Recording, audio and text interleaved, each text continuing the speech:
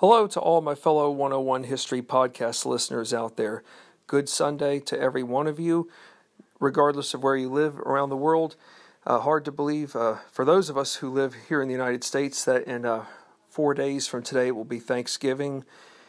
2020 has certainly been a very unpredictable year, and I certainly would hope that no matter where all of you reside, whether it's in the United States or elsewhere around the world, that everybody continues to stay safe and practice proper social distancing protocol guidelines. The cases, it seems like they are spiking everywhere.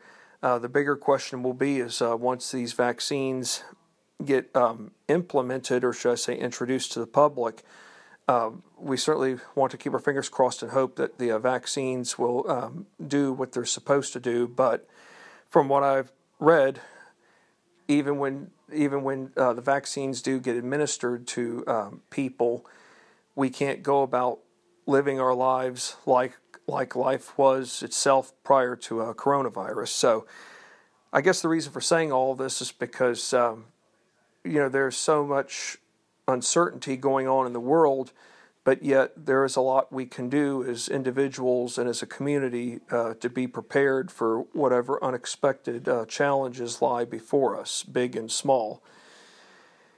However, I was on the air with you all back on Friday to discuss our new book topic for this upcoming season, and we will be starting season 7 today. It is John Oller's book from 2016, The Swamp Fox, How Francis Marion Saved the American Revolution. The podcast for this session, or for this particular day's session, will be the prologue to his book, meaning the introduction, and we will get an understanding of whom Francis Marion was and why his role in the American Revolution was so critical to where he truly did help save the American Revolution as we know it. But before we get to discussing the prologue, something else I should point out as a piece of historical significance. I was disappointed that the newspapers didn't talk about it in today's paper. But today marks the 57th anniversary of President John Fitzgerald Kennedy's assassination. Hard to believe that his assassination of November 22nd, 1963 was 57 years ago. And for my parents, the day President Kennedy was assassinated, it truly was their 9/11. My father has often told me where he was that day. He was I want to say he was in 10th grade in high school, and from the story he told me was that the teacher came back inside from the classroom. She went outside of the classroom to talk to another teacher about something very important. But when she came back inside, my dad, along with the rest of his classmates, saw tears coming down her eyes. They weren't sure what it was, but then all of a sudden, the principal announced over the loudspeaker what had happened. And my father said as soon as he heard what had happened to President Kennedy, he said you could literally hear pins dropping. Everybody was just beside themselves. My father often said that the events of November 22nd, 1963 was a sign of the time that innocence itself was lost. I have done a fair amount of research on the Kennedy assassination over the last 13, 14 years. I've read a fair number of books. If you wanted to ask my honest opinion about who was behind the assassination, I truly don't believe that Lee Harvey Oswald acted alone. I do believe that there was a shooter in the grassy knoll that fired the fatal shot. What I do know about John F. Kennedy is this. He was working tirelessly to promote world peace without having to resort to nuclear war. And how evident that was in 1962 during the Cuban Missile Crisis, when the Soviets had brought nuclear missiles, or let alone weapon or material that was capable of launching a nuclear weapon 90 miles from Miami, Florida. There were those in the military that did not like John F. Kennedy. On the other hand, there were those who did. And President Kennedy did a very remarkable move. Rather than engage the Soviets in war, he and Nikita Khrushchev, who was the premier of the Soviet Union, came together to compromise. Kennedy instituted a blockade of all Soviet ships that were present. Khrushchev requested that Kennedy and the U.S. military remove missiles from Turkey and from another Eastern European nation or two. They both agreed to the solutions, or let alone the resolutions, and nuclear war was averted. If any of you all ever have a chance to read JFK and the Unspeakable, Why He Died and Why It Matters, there's a reason for why it matters as to why he died. He sought world peace. Those who did not like him did not want world peace in the way he did. There were those who were willing to risk everything just for a nuclear war. If there was one president I lived under who came close to being a John F. Kennedy for his time, it was none other than Ronald Reagan. Why do I say Ronald Reagan? For one, the Reagan years were some of the safest years that I lived under as a president. But number two, Ronald Reagan finished what John F. Kennedy started. John F. Kennedy wanted so badly to win the Cold War without having to go to war, without having to fire a shot, that is, a nuclear missile.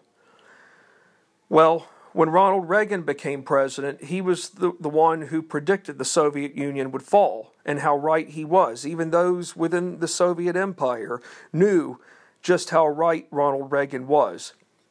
But Ronald Reagan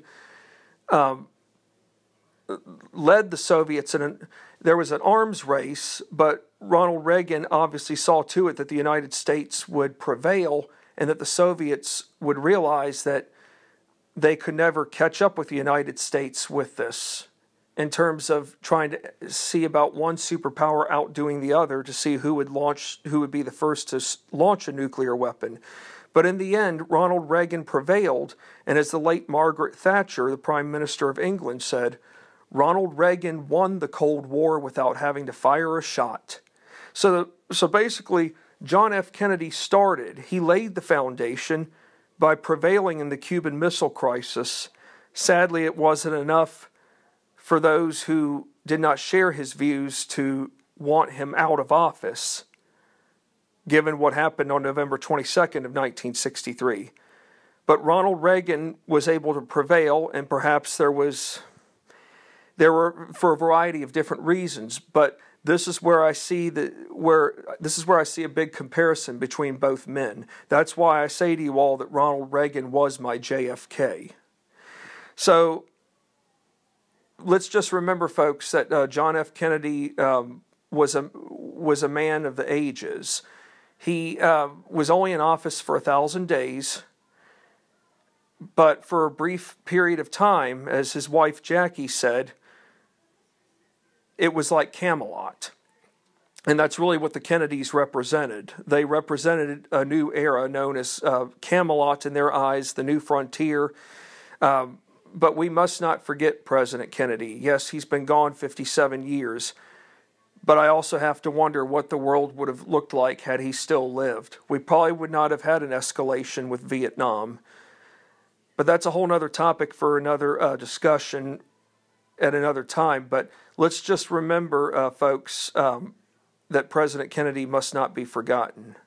But anyways, let's move on to our primary topic, being none other than John Oller's The Swamp Fox, How Francis Marion Saved the American Revolution.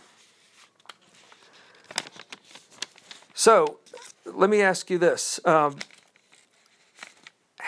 how will Francis Marion go about saving the American Revolution? Does he have George Washington-like qualities? Well, I know for starters he's not a general. He has not been. He has not participated in any fighting, say up in New York or Trenton. He hasn't been in Bunker Hill in Boston. So, where is Francis Marion from? I will tell you more about that in another podcast, but I can tell you right now for starters that he's from South Carolina, being down in the far south, second to furthest colony in the United States, or let alone states by now, because Georgia is the furthest. But we're going to go back in time to 1780. This is where our time machine's going to take us back to, folks. So the prologue, which is what we're going to be focusing on, being the introduction to this book, John Aller is going to be discussing how Francis Marion comes on to the scene. So let's go to July 25th, 1780. We're already 4 years, by this point, July 1780, that marks about 4 years since we officially declared our separation from England. The Revolutionary War has seen a lot of ups and it's seen a lot of downs, and there have been a lot of what I call middle of the road stuff. Basically, George Washington and the Continental Army have seen it all. So, on the day of July 25th, 1780, a group of 20 renegade militia volunteers, or what I call volunteersmen, and I'm sure many of y'all are wondering, what are renegades? Well, another word for renegades is kind of like outlaws. Some people might think of them as mischiefs. People who have formed a small band of, what do you call it, not pirates, but people who are just different from the rest of the outsiders. A rough crew, perhaps. So we know that on July 25th, 1780, about roughly around 20 renegade militia volunteersmen arrived by horseback into General Horatio Gates's camp at Hollingsworth's farm, located on the Deep River near Buffalo Ford, North Carolina. And if any of you are wondering now, who is George Washington still the commander of the Continental Army? Yes, he still is the commander, but is he going to be the commander of what we now call the Southern Continental Army? No.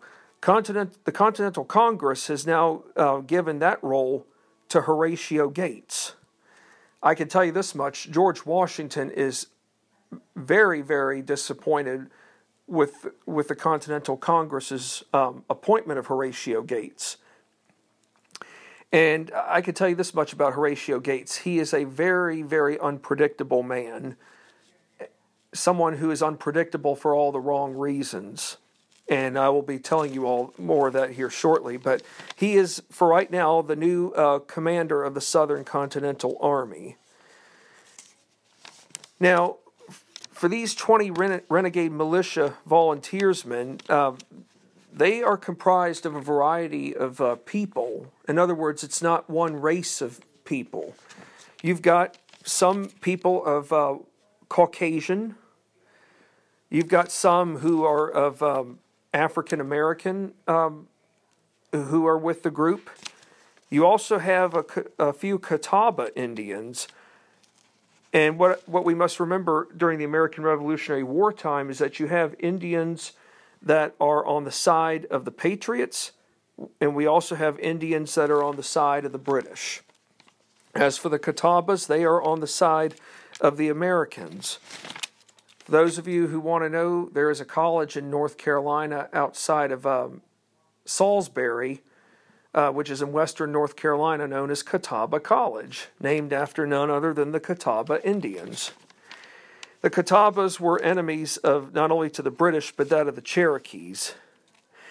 And then this group of renegade militia volunteersmen also comprised of a small number of younger men who were only in their early teens. We have to remember, folks, if a young man made it past the age of 10, he was already considered an adult. So I find it hard to believe that, hey, there are a few 13 and 14-year-old men and set by 1780 standards already in the militia. But hey, they're not afraid to take a stand and fight for their country. More power to them. I'm going to ask you all this. Do you think that these 20 renegade militia volunteersmen received a proper welcome by General Horatio Gates and his men? No, they didn't. And a lot of it had to do with their clothing attire, which was not on the same par as those men of continental ranking status. Not just continental ranking status, but just the clothing itself. If you were a regular in the Continental Army, you would have had a uniform that was red, white, and blue, typical of U.S.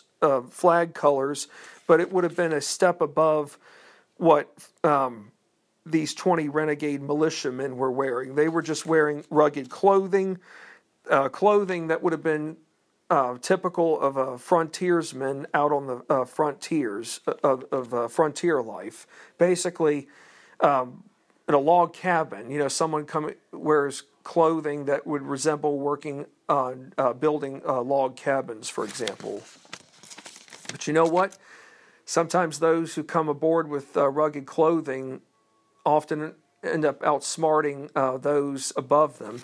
I think this is also a good example of that old saying, don't judge a book by its cover. In other words, yes, the person you may see in front of you he or she may not be the best well-dressed of persons, but it could end up turning out that individual has as big of a heart in terms of being compassionate towards others, just like the person who always seems to dress better. So this is a good example right here of where General Horatio Gates and his men have rushed to judgment all of a sudden. So who is the head of this renegade militiaman force team? Well, he's a 48-year-old man. He stands around 5 feet 2 inches tall, weighs around 110 pounds. He goes about mustering up enough courage to warn the Continental soldiers to refrain from further remarks regarding his group's appearance. Now that takes a lot of guts right there. Regardless of how tall you are, regardless of the appearance, the fact that all of these men, 20 renegade men, arrived by horseback, they have an advantage. How so? Because General Horatio Gates and his men of continental ranking status don't even have horses. Not everybody owns a horse at this time, but having a horse is a huge part of one's livelihood, because getting around from point A to point B by horse is a lot faster than, say, walking somewhere from point A to point B. It was all people, reenactors or interpreters at Colonial Williamsburg often say this. My wife and I hear it a lot, that if a person stole another man's horse, that person might as well have stolen the other man's livelihood. Because without a horse, how is a man going to be able to get around from point A to point B? So thank heavens this 48-year-old man has mustered up enough courage to let the Continentals know, especially General Horatio Gates, know that, hey, we're not going to sit here and be treated like a punching bag. You either show us some respect, and if you can't, then we'll show you how it's done.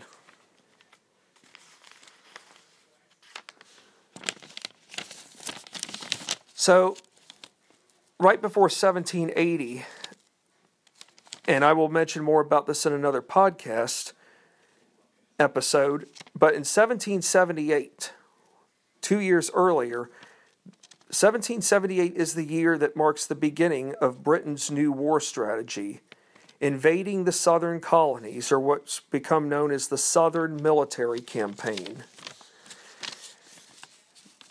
July of 1780, will mark a very dangerous moment for the Patriot cause in the South.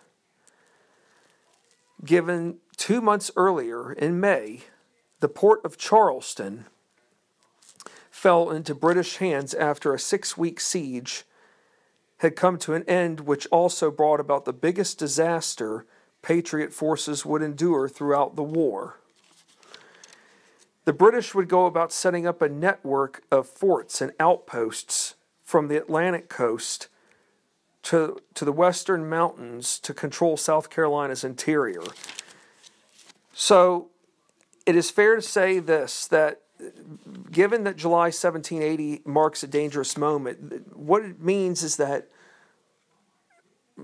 here we go again. We could be on the brink again of seeing the Revolutionary War itself collapse or become, extinguished, because we were not up to our best means of protecting not only our people, but protecting the cities, but by not gathering the right intelligence at the right time to mount all the defensive measures to be able to ward off the worst of what would eventually come.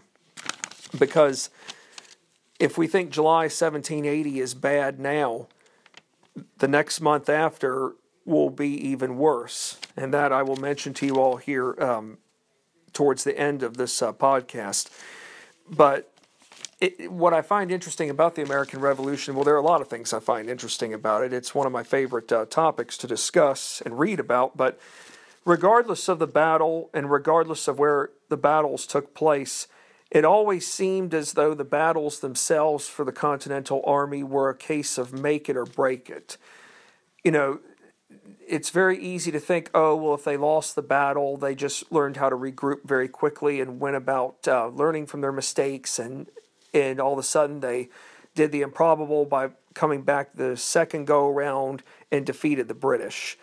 You know, that's wishful thinking, but I could tell you this, folks. There were plenty of soldiers who were disgruntled over the fact that the British had gotten the upper hand in consecutive battles, most notably in New York, where Washington was teetering on the brink of collapse with the Continental Army. For those of you who have listened to other podcasts of mine, what saved Washington was December of 1776, when he and his 2,400 ragtag Continental Army launched the surprise attack on the Hessians at Trenton, which greatly restored morale for the cause. The bottom line is that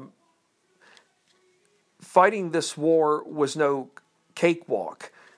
But for all of the defeats that Washington endured, he somehow was able to make up for them with victories, not just on the battlefield, but with a strong sense of leadership and command, because after all, he is commanding what the outsiders view as a bunch of ragtags, or let alone he's commanding peasants with pitchforks, is how some of the British high-ranking British officers viewed the Americans.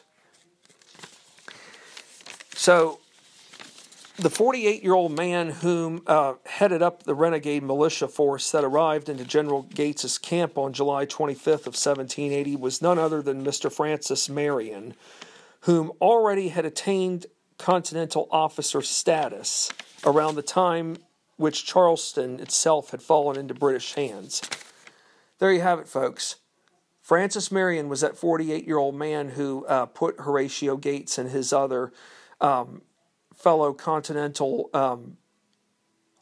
Army men in their place. But here's the kicker to it. As I said earlier, Gates and his men rushed to judgment. They thought this renegade group of men that arrived in were just a bunch of fuddy-duds by the way they dressed. But what they didn't realize is that Francis Marion, he's already achieved or attained a Continental officer status. The thing, though, is that he is disguising it rather very well. He doesn't have to come in all dressed up in his best attire to prove what status he has. What he's got to prove is that he can do things differently compared to what General Horatio Gates believes in when it comes to conducting warfare. And we're going to get to that part here soon. Francis Marion would go into hiding after the fall of Charleston, most notably staying with friends and relatives on their plantations along the Santee River in South Carolina's Low Country. And the geographical part of South Carolina I will get to in another upcoming podcast session, which I do believe is important to discuss, because South Carolina is often referred to in terms of its geography as Low Country and Upper Country.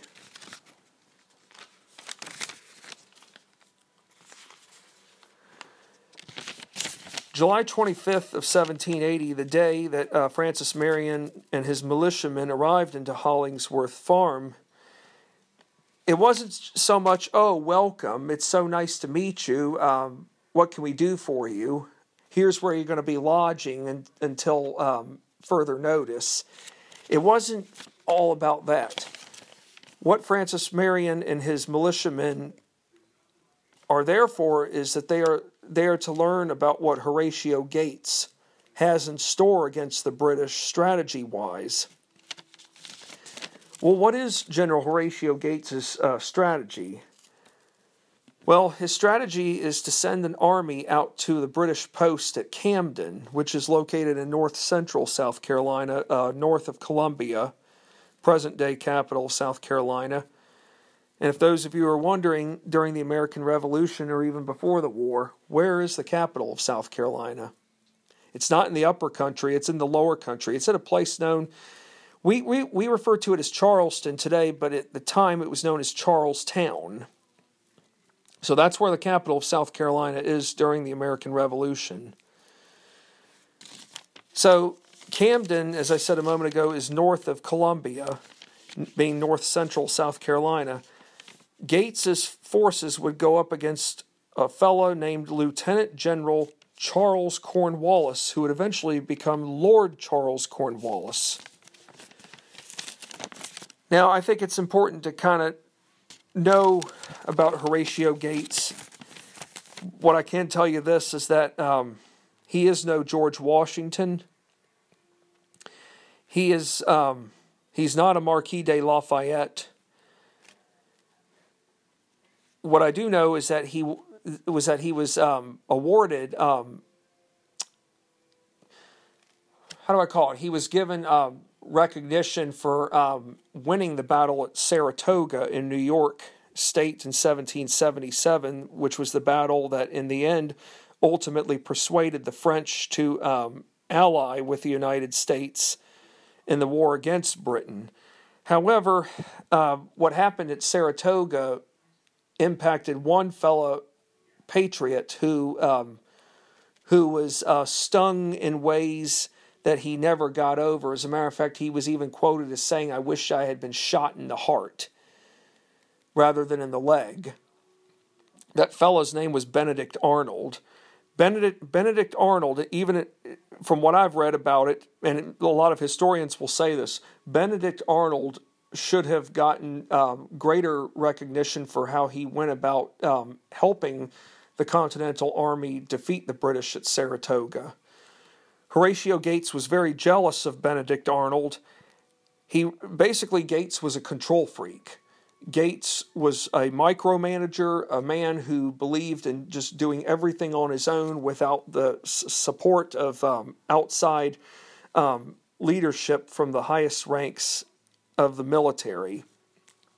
Gates even went as far, folks, as wanting to become the actual head of the Continental Army. In other words, he was a part of that infamous cabal plot that tried to overthrow George Washington as commander of the Continental Army, and Horatio Gates would have succeeded him. If that had all prevailed, I'm not sure we would have won the war. That's how unpredictable and ineffective, in my opinion, that Horatio Gates truly is. But we can find out more here as to why Horatio Gates is the person he is and why the military decisions he makes going into the next month at Camden will come back and get him. Not just come back and get him, but will basically cause him to shoot himself in the foot. So Horatio Gates basically is an officer. He is set in his own ways, as I said a moment ago, regarding military combat fighting. He favors open field warfare battle. He doesn't really have a whole lot of place for outsiders like Francis Marion and his renegade militiamen. However, 2 days after their arrival, being on July 27th, as a courtesy gesture to make up for the rush to judgment with how Marion and his men were dressed, he allows Marion and his fellow comrades to ride up front with him. Gates knows about other tactics that have been used in past military combat, most notably from the French and Indian War. He knows about a thing or two called ambushes, which are surprise attacks out of nowhere. Ambushes usually don't involve traditional fighting, or what I call open battlefield fighting, where forces from one opposite end to the other line up in an open battlefield and fire at one another. It turns out that the ambush tactics that had been used were most notably done so by Native Americans along the Carolina frontier during the French and Indian War. It was during that war that Francis Marion himself had learned about these ambush tactics. And I will get to those ambush tactics here shortly. So,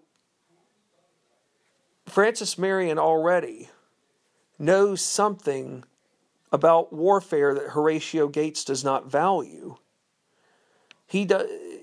Marion believes that war itself should be fought in a variety of different ways. Marion knows that open field combat is okay, but it can't be for every battle. He also knows that whatever strategies were used at Saratoga aren't going to be able to be used in South Carolina. It's like that old saying, what works for one person doesn't work for someone else, or what may have worked before may not work in today's setting. And lastly, Horatio Gates has no respect for cavalry use, especially knowing that was how Marion and his renegade force arrived into the camp. So the bottom line is, if Horatio Gates is really worried about how to slow down his enemy, being the British, don't you think it would make wise sense to have a group of men go by horse to see where they could scout the closest British movement, or to scout potential British movements, so this way we would have a one-step advantage on them and not be surprised by an ambush attack? No, Horatio Gates doesn't believe that, folks. So, where do Francis Marion and his renegade militiamen go from here?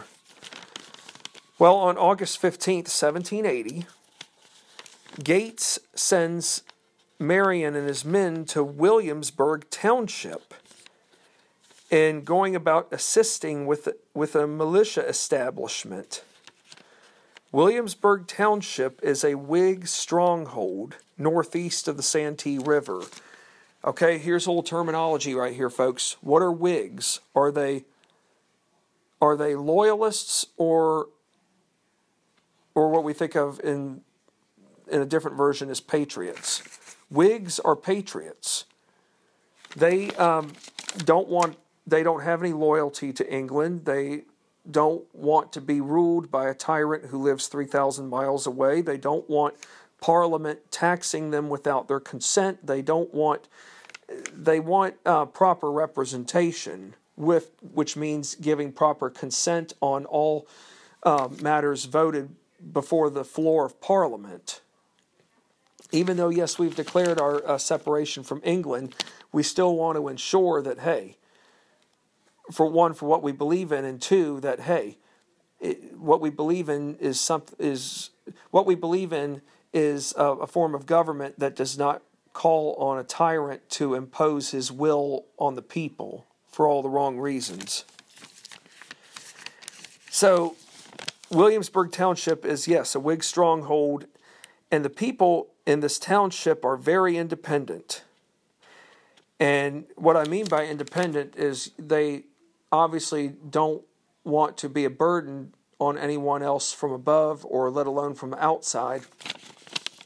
But the people of Williamsburg Township are Scotch-Irish Presbyterians. And they resist all forms of outside authority. But what are they in need of?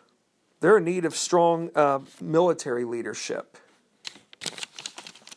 So it will be interesting to find out here if, in fact, any of these people, let alone those from this militia, are going to be respectful of Mr. Francis Marion.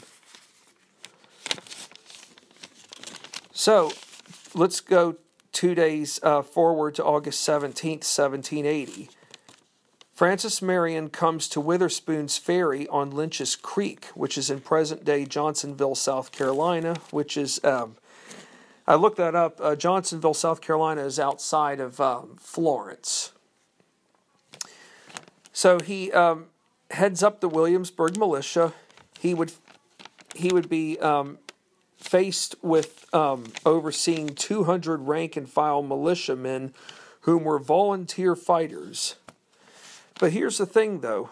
Francis Marion himself has no legal authority over these people. So in other words, how do you go about winning the trust of these men? Because remember, being in the militia is just a volunteer organization. It's not permanent. You come and go as you please. But when you're in the militia, you can pretty much set your own rules at any given time. People can rotate, taking turns. That doesn't mean that transition goes smooth, but what it just means is that it's a come-and-go organization. It doesn't have any what you call long-term structure. It's just based upon meeting short-term objectives.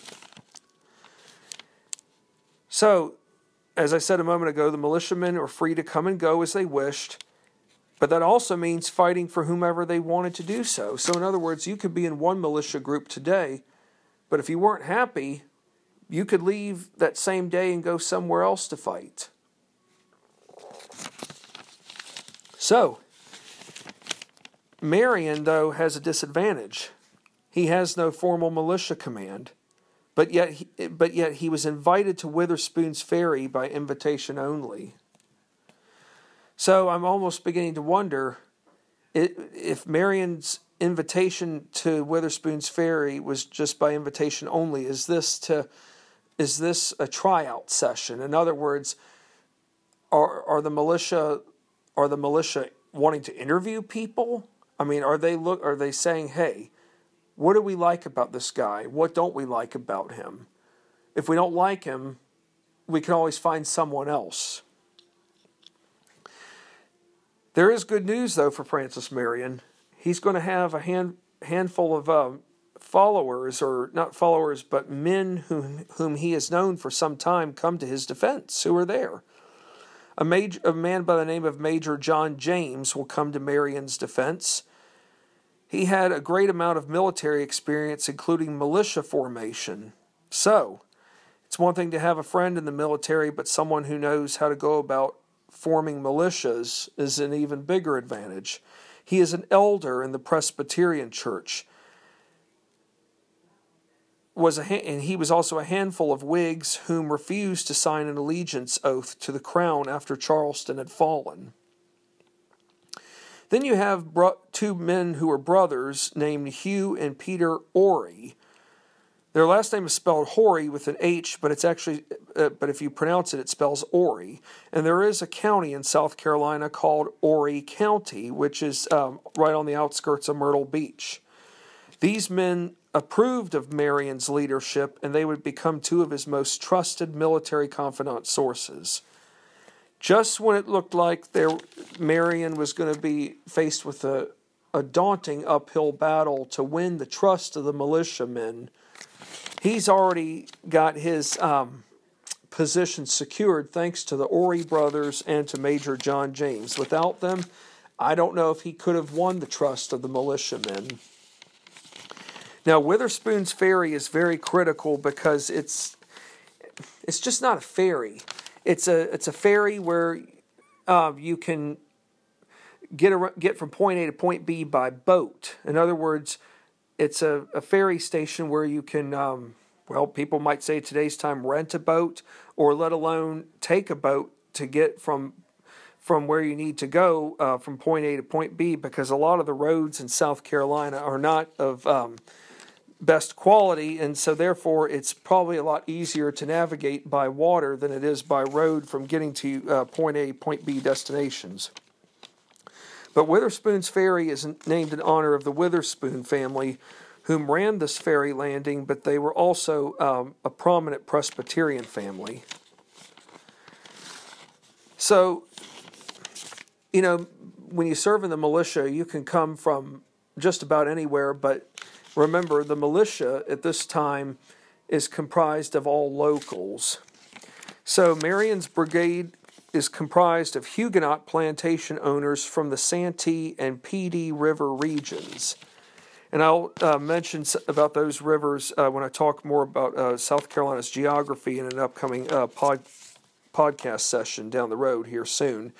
So I think it's pretty unique to know that the brigade itself is comprised of plantation owners from both of the river regions of the Santee and Pee Dee River. So when we think of militiamen, we usually tend to think of the lower levels of society, but now I'm being reminded that even militiamen are comprised of those who are from the middling sorts or the middle rankings of society. They might even come from the most upper ranks of society. But the bottom line is that it's a good diversity of plantation owners coming together to not only voice their opposition and hostility towards the British, but to go about fulfilling a mission, and that is to keep the cause for independence alive by engaging with different warlike strategies compared to that more typical open warfield battle combat.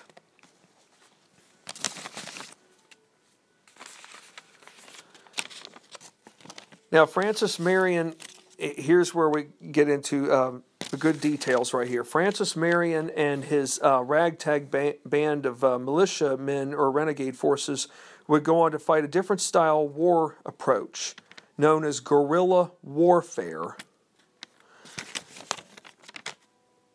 I will tell you this much: Francis Marion did not invent guerrilla warfare. However, the reason why it's called guerrilla warfare is because it's not regular style fighting.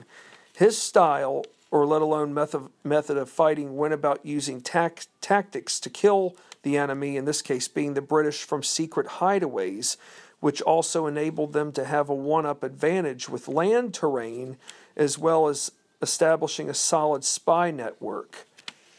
And this also provided for cavalry leadership in terms of getting cavalry riders out ahead of time to man posts that could oversee British troop movement coming from a particular direction. So guerrilla warfare is not it's not visible to everybody. Guerrilla warfare is warfare that is lethal, but it's on a smaller scale, but yet it can still inflict damage on the enemy. And as I said earlier, Francis Marion didn't invent guerrilla warfare style fighting, but he would become the first in the Revolutionary War. He would be the first Revolutionary War leader to implement a system of irregular fighting, one that became the opposite of traditional open field engagements. What was the objective at Witherspoon's Ferry on August 17th, 1780, Why did General Horatio Gates send Marion and his renegade force there? Their mission at Witherspoon's Ferry was to burn all the boats and canoes along the lower and upper Santee River to prevent British troops, or let alone loyalists whom were loyal to the Crown, from crossing the river and creating further havoc to the Patriots. You know, yes, it would be foolish to destroy the canoes and boats, but at the same time, do you want the enemy to have access to it? No. And now I know, on the other hand, why not take some of those boats and canoes for your own use? Well, don't worry, folks. Francis Marion and his men will be able to maneuver around from point A to point B. But at the same time, if you have the opportunity to destroy something that's valuable that you don't want the enemy to have hands on, then take advantage of it. Because by doing so, it will make it harder on the enemy to be able to navigate from point A to point B and know the same kind of knowledge that you might have about shortcuts to get to certain points over, say, a 5 or 10 mile radius.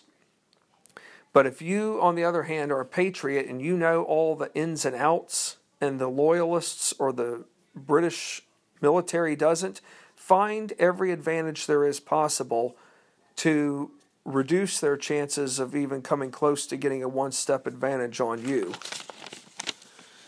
So it turns out that Peter Ory would be in charge of the lower Santee operation plan for burning boats and canoes, whereas Francis Marion would be in charge of the upper portion of the river.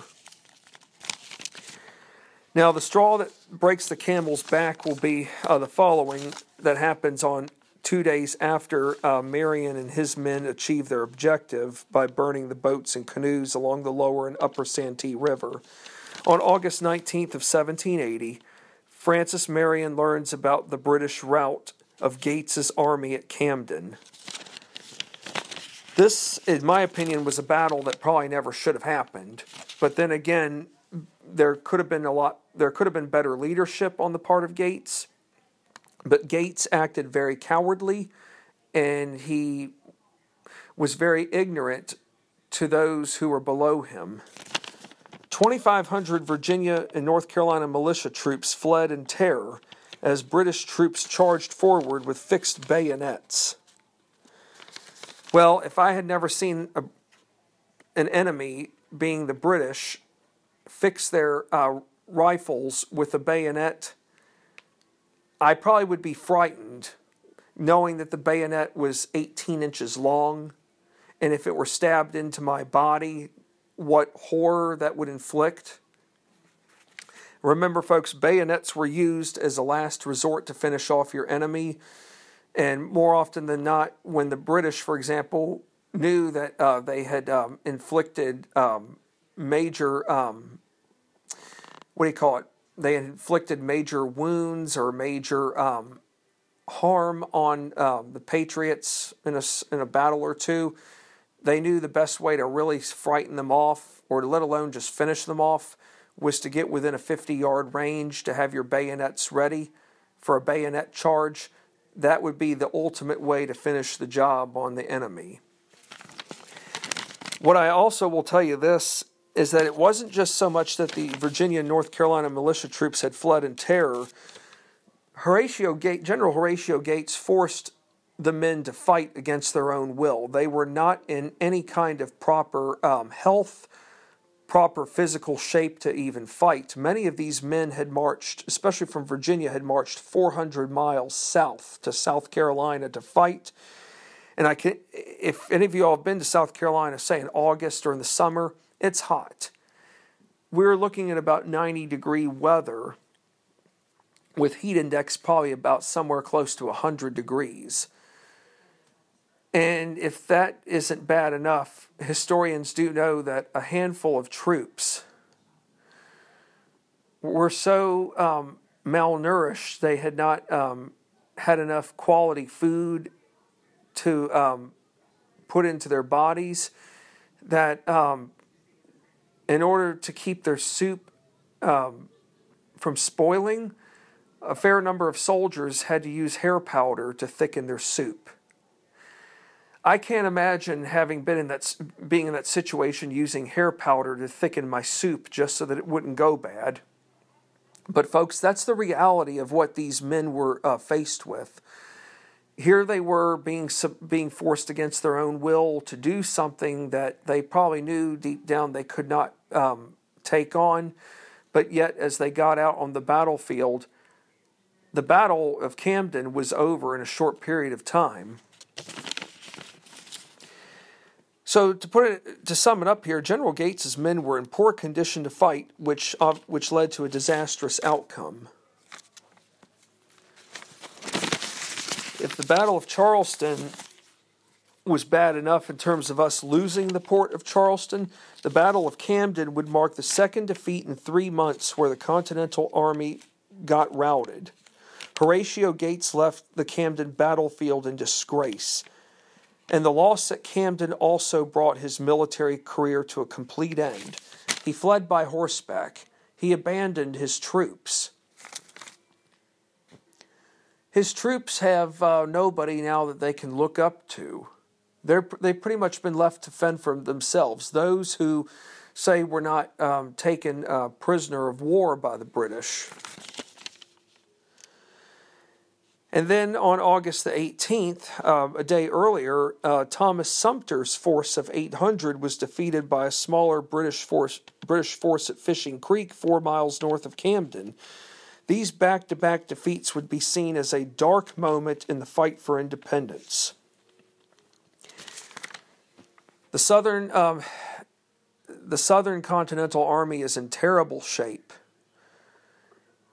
And for the British, their objective is to break the South. If they can break the South, then they are very well inclined to believe that the rest of what they often refer to as colonial America or the new United States will be returned back into the hands of the monarch, not just the monarch being King George III, but that of Parliament. They will be able to return the 13 states into subjects under an empire, not just short-term but long-term. The final note to this prologue that's going to be all the more important in understanding why Francis Marion is so essential to saving the American Revolution is the following. In the aftermath of back-to-back disastrous defeats, only one Patriot leader still remained untouched in the South, or let alone, I should say, in South Carolina. Francis Marion, whom went about going forward. How did he go about moving forward, knowing that he's just found out that we've been routed at Camden, we've been defeated at Fishing Creek, we've basically suffered 3 defeats in 3 months. 2 from back-to-back days in August, and then you have from a few months earlier in Charleston or Charlestown. Francis Marion has a choice. He could either tell his renegade militiamen what has just happened at Charleston and Fishing Creek, or he can keep the news to himself and find a way to prevent further negativity by reinventing the future for how the war itself ought to go. Francis Marion makes a shrewd move by keeping the sad news to himself and instead charts a new course. He forges a new front by waging guerrilla-style fighting against the enemy. A new militaristic fighting approach would allow South Carolina as a state to have new hope for Patriots' cause in attaining independence from England. Francis Marion would become a hero who was about to rise from the ashes around him and revolutionize his state's future, but perhaps that of the entire nation. This is the story about a man whose mission was to save the American Revolution by going rogue, fighting non-conventionally. Well, folks, this was the prologue to John Oller's The Swamp Fox, How Francis Marion Saved the American Revolution. Fasten your seatbelts because we have a lot more exciting things to learn about Francis Marion. Some of this includes his background, but we will also learn how he manages to avoid getting caught by the British. That is a story unto itself. But South Carolina does still have hope. It's hanging by a thread. But that thread that's keeping it alive is none other than Francis Marion. And by not telling the militia, let alone, I should say, not just the 20 men who followed him on July 25th to meet Horatio Gates, but he also keeps us from the 200 militiamen from Witherspoon's Ferry, from Williamsburg Township. He prevents them from knowing. In other words, Marion doesn't have time for desertion. Marion doesn't have time for conflict from within. What he has time for is to chart his new course, and by doing so, to get these men refocused, to make warfare different. In other words, reinvent it by going rogue. Let's not send everybody out in the open battlefield to fight.